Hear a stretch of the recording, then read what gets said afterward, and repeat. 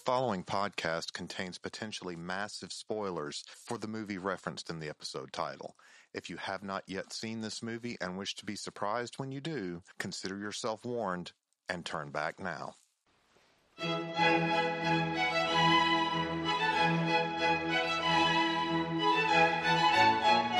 Hello out there and welcome back to Schlock Till You Drop. That's right, we are on our way back from a summer hiatus where life decided it was going to beat down any plans we might have otherwise made. To that end, I know many of you were expecting the Without Warning episode that we promised at the end of our Avengers special. Well, life has still been kicking us in the ass, so that hasn't happened yet. With luck, by the time this particular episode airs, we'll have that one recorded, and it'll be in the editing stage, and it'll be up very, very soon. But I do have something for you, some new content, something actually very special. This is another special episode. I had the privilege of attending Scares That Care Charity Weekend 5 in Williamsburg, Virginia at the beginning of August. While I was there, I got to see the independent darling, I'm Dreaming of a White Doomsday, written, produced, directed by Mike Lombardo. It is an independent movie. It's making its way around the film circuits right now, and the movie's incredible. We will do a review on it later in the year, once it is available on home video. But while I was at the convention, I did get the opportunity to sit down with Mike and talk to him a little bit about the movie and his influences and kind of where he's going from here and some of his very unique marketing strategies for his films that he puts out. So sit back and relax. We hope you enjoy this interview, and I'll talk to you again soon. All right, we are here with Mike Lombardo, the producer, director, writer, editor, multi-hat wearing creator of Dreaming of a White Doomsday. Mike, thank you for doing this. It's a pleasure being here. I'm used to meeting you in dark hallways. But... Right. We are live at Scares That Care, the last day, so everyone's tired, everyone's drunk, people have no voices. Great day. So how's the reception for White Doomsday been here? Phenomenal. I really feel like that Scares That Care is part of White Doomsday just because it's everyone here has been seeing it from the start. So I was really excited to screen it here. We had standing room only. Yeah, I was there. I saw that the standing room only there. So yeah, it's been great. Everyone really likes it, which is really, really nice because out of all the conventions, this is the one that I cared the most about what people thought of it. Right. They all were there. They literally seeing and funding it with their buying DVDs. So yeah, really cool. Which is awesome. And I know you said it's been a 3-year project to get this thing made. How does it feel to finally have it out there in the wild for people to see? It was terrifying at first because it's serious and I was never doing serious. So now that people are kind of through the grapevine have heard that it's depressing, I don't get the weird looks anymore. So people are used to it. So that's really good for me because it's a complete tonal shift for me. But it's scary, but it's been doing so well. We've got 5 awards and 7 nominations so far on the fest circuit. Which is incredible. That is awesome. Yeah, that was super grateful for that. Super grateful to the team because without them, the movie wouldn't exist. So, Oh, yeah. That's very, very cool. A little bit on the production. I know you've said that it was a difficult shoot in really rough conditions. I think you were saying you were filming some of the scenes in negative 12 degrees with the wind chill. Absolutely. And, a lot of the directors of a certain generation talk about when they were starting into the movie industry, it's like, oh, I've got to make my Evil Dead. I've got to make my Evil Dead. Do you feel like this was your Evil Dead, that guerrilla, I'm going to make this, damn the torpedoes? I love that analogy. I would never compare myself to anything with Evil Dead because it's so far out of my league. But Evil Dead was a huge inspiration to me when I was a kid for that reason. That's why I started doing shorts. So it's always kind of been that mentality. And I never really thought about it in that context. Yes, absolutely it is. We cobbled this movie together with nothing. It was all favors and everything. And it came together. So I can only hope that it attains a fraction of the endurance that Evil Dead has. I would be very, very happy. Absolutely. And I know having watched the movie too, it was, and having followed you on social media and things like that, I kind of had a little bit of an idea of what to expect, but there were a lot of things in there that blew my expectations away. Primarily, you see a lot of the movies, the independent things that come out that are on YouTube and things like that. there's a certain aspect to the camera quality or the sound or the acting or something like that that marks it as an independent, low-budget movie. But White Doomsday seems to have avoided a lot of those things. The cinematography is very clean and crisp, and the color that's in the different scenes to set stages, when you have the dream sequences have a different stage from the regular stuff, and the sound quality and the actors nailed their roles. Was that something you went into it consciously trying to avoid? Yes, very much. I knew because this was my first. I mean, The Stall was kind of like the middle ground for me. It was still funny, but it was edging a little bit more towards serious subject matter. Mm-hmm. And I knew that I wanted to get to doing dark and serious, which is how when I write prose, it's always very, very dark and serious. And I just never felt that I had the experience and the tech quality to be able to pull that off. So when we started to do Doomsday, I knew that with this movie, if it was even a single week length, the whole thing would crumble. Oh, yeah. Because it's such a dramatic piece, and that was fucking terrifying. Every day I was terrified it wasn't going to work. But I had a great crew, and I'm obsessive with detail and stuff. So when we reshot stuff so many times, and I held everybody to a much higher level of standard than a normal person could reasonably expect people that are not being paid to do. But everybody was super passionate about the project, and they all understood that if they brought their A game, then everything would benefit from it, and it really did. And it did, yes. Can't stress enough how much I appreciate everybody's work on the movie. Oh, yeah. But, yeah, if something was even slightly wrong, I'm like, we're reshooting it. Like, everyone hated me. I'm so fucking picky about everything. But, I mean, it worked. It was worth it in the end. That attention to detail really comes through in it. Like, one of the things that I noticed as well was a lot of times when we're in the bunker, there are scenes where it seems like the lighting in the scene slowly transitions from light to dark. And it happened many, many times. At first I was like, well, it's just the way that particular angle worked, but it happened so much. And it, to me, created that foreboding mood. Was that something that you went into when you were framing the shots that you were looking at? Yeah, I wanted this bomb shelter to feel, the atmosphere was the most important thing, obviously. Right. So I wanted it to be shadowy in a sense, but I wanted to make it not scary, because the bomb shelter is a safe place. When you get outside, it's very shadowy and terrifying, but all the lighting was supposed to be justified, so everything was lit directionally from where the oil lamps were. So in certain scenes, I had developed a kind of night and day system where there's no actual concrete passage of time, but if you're in an enclosed space, this is what I hate about apocalyptic movies and shelters. Yeah. They always have electricity. Yeah. They always have clean water and food. It's bullshit. Yeah, there's a generator somewhere. Yeah, it's like if you're in a real bomb shelter, you're underground. It's pitch black. The only light source would be whatever you have, and that's very shadowy and dark. So what I read, because I did a lot of research about this, is they say if you're in captivity or something, you have to keep routines. Mm-hmm. That's a really important thing. So I had, during the day, they had all their lamps lit.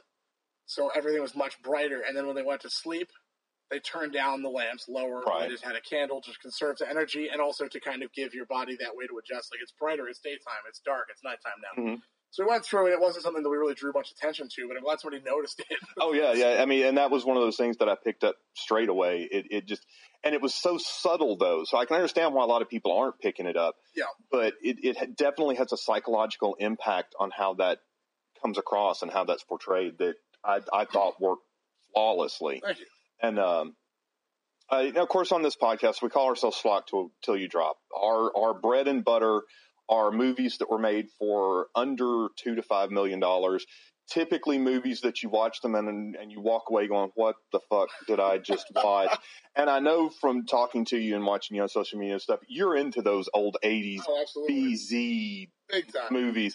How much did those kind of movies, even though this is not in that league at all, this is a step above them, but how much did all those old movies affect your vision and the way you approached making your shorts all the way up through White Doomsday? Well, so, I mean, anyone who watches the old shorts will know very clearly that those movies had an influence on me. Right. And there's certain aesthetic things that I always bring into a movie, which in Doomsday especially is green lights. Mm-hmm. like glowing green. That's very, very 80s. Yes. I did that a lot in the stall. We did it in Dr. Blood's Cinema Dungeon. We did it all sorts of places. I caught the synth in the soundtrack on White Doomsday, and I was like, oh, that's 1987 right there. Oh, yeah. And that was Eric Burns to compose that music. He was very big on that. He sent me the Wasteland theme, and I'm like, this sounds like The Thing.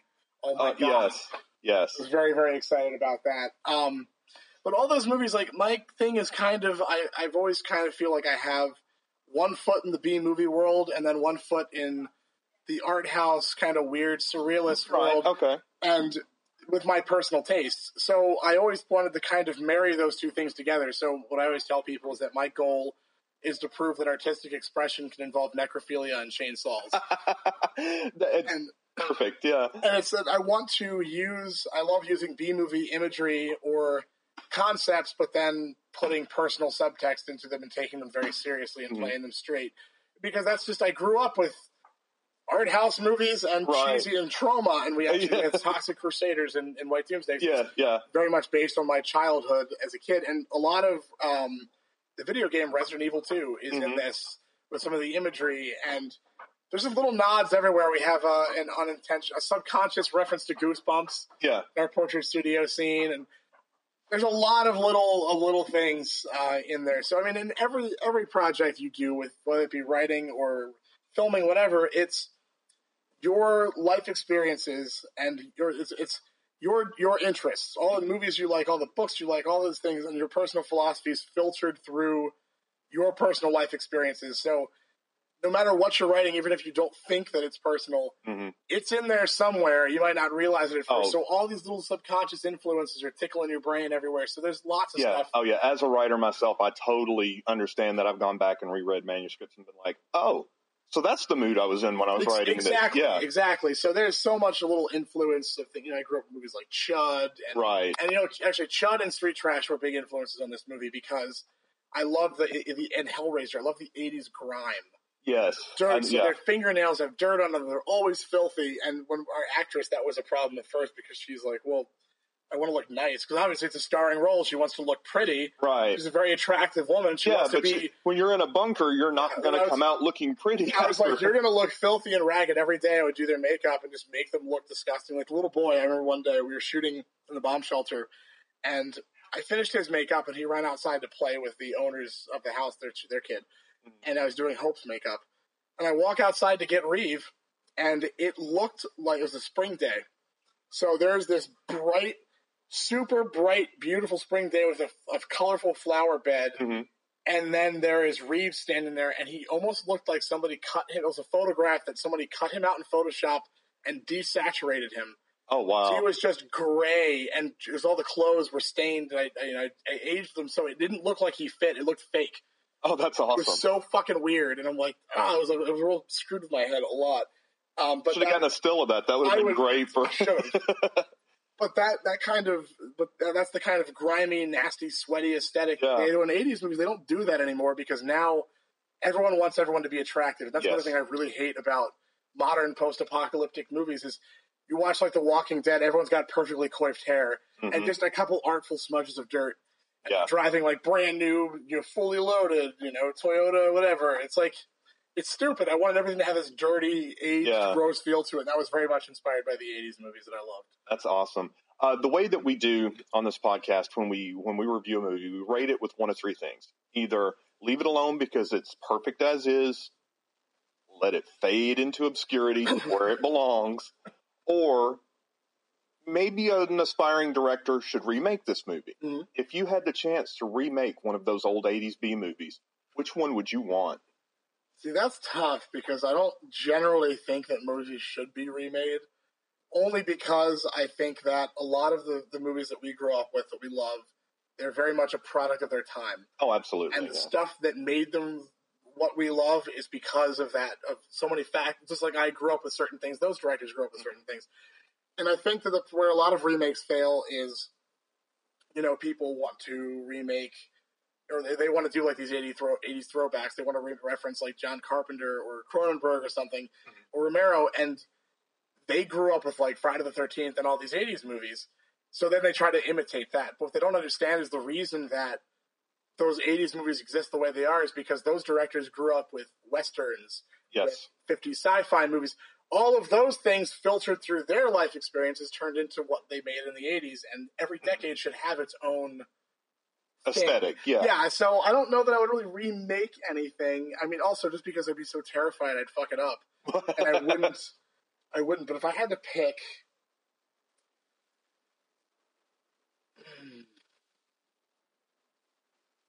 I don't know. I can't think of anything that. The example that always comes to my mind was like, Bruce Campbell and Sam Raimi had always said, and Rob Tapert too, had always said, maybe one day there would be that director that they could give Evil Dead to. And they did it with Fede Alvarez. Yeah. And he totally kept the spirit of Evil Dead, but made his own movie. Yeah. And that's kind of how, when I envision a horror remake, that's a remake done right. Because it almost feels like a different chapter in the same story.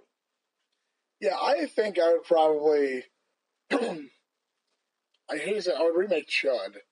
This is one of my favorite movies, and I think that the stuff that I love about that movie, I mean, it's hard because I don't really do Urban Decay movies anymore, but something like Hobo with a Shotgun kind of had that look to it, like that grimy, dirty feel, so I think it can still be done. But I have so many ideas of things that would be so cool with Chud, but what I'd like to do more than that is actually sequelize something. Okay. I have a Weekend at Bernie's sequel.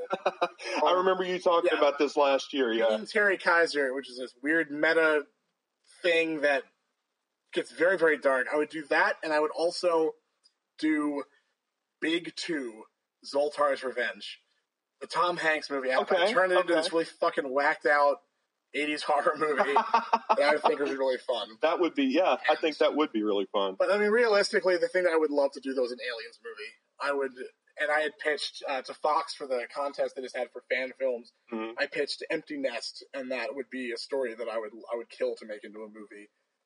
That actually Brian Keane ended up adapting into a short story for Brett Hunt, based on my concept. So that's what I would do. I would make a movie. There you go. Long answer for a short question. Perfectly all right. So what do you have coming up next? I know, of course, you're still working on getting Doomsday out on home media, which. Yep. May or may not happen at some point later this year that you can't discuss. It's absolutely. Certainly won't be able to have it in time for Christmas. Right. So, but what have you got coming up next? So once we get all that stuff taken care of and finish the festival circuit, I would love to start writing a movie called Masterwork that I've been working on and off for about 10 years. And it's pretty much, it's very autobiographical, but it's about a film student who graduates school and he's trying to pursue his dream of being a filmmaker and ends up working in local commercials. And he's having an existential crisis, and he wants to create his dream project, this movie that will be his legacy that he will leave behind. Okay. So he quits, he walks off of set, and he decides to go full-time trying to make this movie. And the movie kind of follows that and how his relationship and his life crumble because there's a horrible price to pay for following your dreams sometimes. And it's basically a very unromanticized deconstruction of what it's like to be a creative person or an artist and how difficult it can be. And it's a horror movie, kind of. Well, I mean, that lifestyle's a horror to begin with. Exactly. So. Like it's a very, very weird. It starts to get very surreal, but it's extremely dark. But it's going to have it's kind of a little bit of the comedy from Old Real Splatter and a lot of the darkness from Doomsday kind of combined. So I'm going to try to shoot down the middle tonally. Okay. And there's going to be some pretty whacked out, nasty stuff going on in there. So that's what I'm hoping to do. One of the things I noticed with the screening last night, and I heard you talk about you've done this at other screenings, and talking about what your next project is kind of made me start. I noticed I started thinking along these lines. When we went into the screening, of course, you gave us cookies. Uh-huh. And without giving any spoilers, those cookies actually served a very specific purpose from the movie itself, which to me harkened back to the old 50s and early 60s movies, William Castle and The Tingler and things like that, where you had that moment where you felt like you were immersed in the movie. Did you kind of going into this with that in mind, that you thought that would be a perfect way to? I'm a very firm believer that if you are an audience at a film festival, it is the filmmaker's job to make this an experience, not just a screening, because you can watch it on YouTube. Not Doomsday, but I mean, you could watch a movie on your computer. You can watch it at home. You have to convince people, why should I come out to a film festival? Right. And it's like, you can meet the director, you can do all that, but I feel like you really have to create an atmosphere that what makes people want to experience something special, and I think that that's a really great way to do it. So I'm very big on that kind of marketing, and I learned that from William Castle and Troma. Oh, yeah. And stuff. So I always, when I do conventions or screenings, we always have characters dressed up, for Long Pig, the cannibalism movie. I walked around in a bloody chef apron, handing out dinner invitations that said, choice of meat, breast, thigh, or torso. Nice. And they're bloody, and I had people with apples in their mouth tied up or walking around. Very nice. We did, with the stall, I had blood running out of my eyes. Like I was a cult member, and I was handing out, chick tracts of Cthulhu. I just feel like you got to do something to keep things interesting for people, and then they remember the movie more. And I just love that kind of shit. Like I love going to things like that. It's just fun. With the rising cost of movie tickets nowadays, because I remember going to a movie for $2, and that was a double feature even. Mm-hmm. And now $2 won't even buy you a Coke at the stand. Do you think that maybe that kind of almost guerrilla style marketing is what's going to be needed to get? Now, of course, the tentpole pictures are always going to have the audience, but to get those smaller films that come up, because it is easier for independent filmmakers now than it was 20 years ago. Yeah, well, I think that every decade they bring 3D back. Yeah, and that's true. They try to, and now it's IMAX everything, and we have leather seats in our theaters. Like you can see, they're so desperately clinging to try to get people to come to things. But really, if you just hand out posters, be there. So many filmmakers get accepted into a festival or they screen somewhere and they don't come. The fuck's the point of that? Like the whole point of screening is to go there and see the audience's reaction and interact with them. Yeah, create a personal connection with those people, because why do it otherwise? Who cares? Yeah, and like at this one, you had at the end of the movie, you and Brian Keene, who was the executive producer of the movie, were standing up front and answering questions about the production and different things related to the movie. And it makes you feel more connected. It makes you feel like you're a part of that movie experience. And it's, like I said, especially at Scares the Care, was really important for me because this crowd has been with me since the beginning, and it felt like we were coming home. Like we had a local premiere in Lancaster where we filmed it, but this felt like our home show. Right. And, these are not to be mercenary about it, but you need fans and supporters to keep making stuff, and this is a great way to get them. But it's more than that, because it's almost like when you're screening a film, it's a collaboration between you and the audience. Mm-hmm. And if the audience will engage with you, then everyone gets something out of it. And I go to screenings all the time, and I get to talk to the filmmakers, and I gain such a greater appreciation for a movie based on that. And, it's like if I walk into a screening and I meet the director, Kevin Foster, and Kevin's a cool guy, I will enjoy that movie more, and I'll appreciate things so much more, and I'll go and I'll check out his next movie. If Kevin Foster's an asshole, like, fuck that guy. I'm not going to go see his next movie. And that was one of the things that I was always told whenever, just coming up as a writer and stuff, you're selling yourself. Because if they like you, they want your product. Absolutely. If they don't like you, they're going to avoid it. And absolutely. And outside of the mercenary aspect of that is you make friends. Oh, yeah. And it's so nice to meet people that understand what you're doing and support it, and you can support them, and it's this great community, and that's really important too. And that's the difference between indie film and mainstream cinema, is that they don't have that. They're in a different world. And I don't like that. I don't really aspire to get to that point. I'm happy in the dirt and the trenches. Right. With everyone that, that wants to come out and support these grassroots screenings and stuff. That's more important to me, because I could sell 1,000 DVDs and be like, oh, cool, this was successful because I made a bunch of money. Or I can come to these screenings and see people actually watching the film and enjoying it and asking questions and saying they related to it and not make a dime. And I will take that any day. Yeah, you do it because it's what you love, not because you're trying to make money. Exactly. It's exactly what I mean. Granted, I would love to make money. Oh, well, of course, yeah. If you have any money, please send it to me. But that's not the only reason to do it. It's a business, yes, but it's a passion first. Absolutely. Speaking of DVDs, what kind of special features can we look for? So there is going to be a commentary track with executive producer Brian Keene and myself. There is a commentary track with Reeve Blasey, who played Riley, and Hope Bickley, who played the mom. Oh, very nice. Reeve's real-life mom, Pam Blasey, is on there as well, offering her insight, which is really interesting. There is a feature-length making-of documentary comprised entirely of raw behind-the-scenes footage called Armageddon from the Cheap Seats. Okay. The Making of White Doomsday. And then there is a special effects tutorial on how to age skeleton props. Oh, very nice. Backyard Splatter 101. Very cool. Very cool. I know, and for myself, that's, I buy Blu-rays because that's where all the special features are nowadays. And 9 times out of 10, if I bought it, I've seen the movies. The first thing I do is write commentary tracks. Exactly. I want to hear what they did to make this. Commentary tracks are film school. They are. That's how I learned everything, was listening to, especially like Evil Dead and stuff. Those commentaries were so candid and in depth, and I'm like, wow. Evil Dead, Hatchet, Adam Green's commentary track on there was very much about how you renegade make a movie how you can accomplish a lot with very little, and that's really important. And it's a particular way of thinking that can help age you. And I learned that from watching indie commentaries. That's why I like to go and meet those filmmakers, so I can say, you inspired me to do this.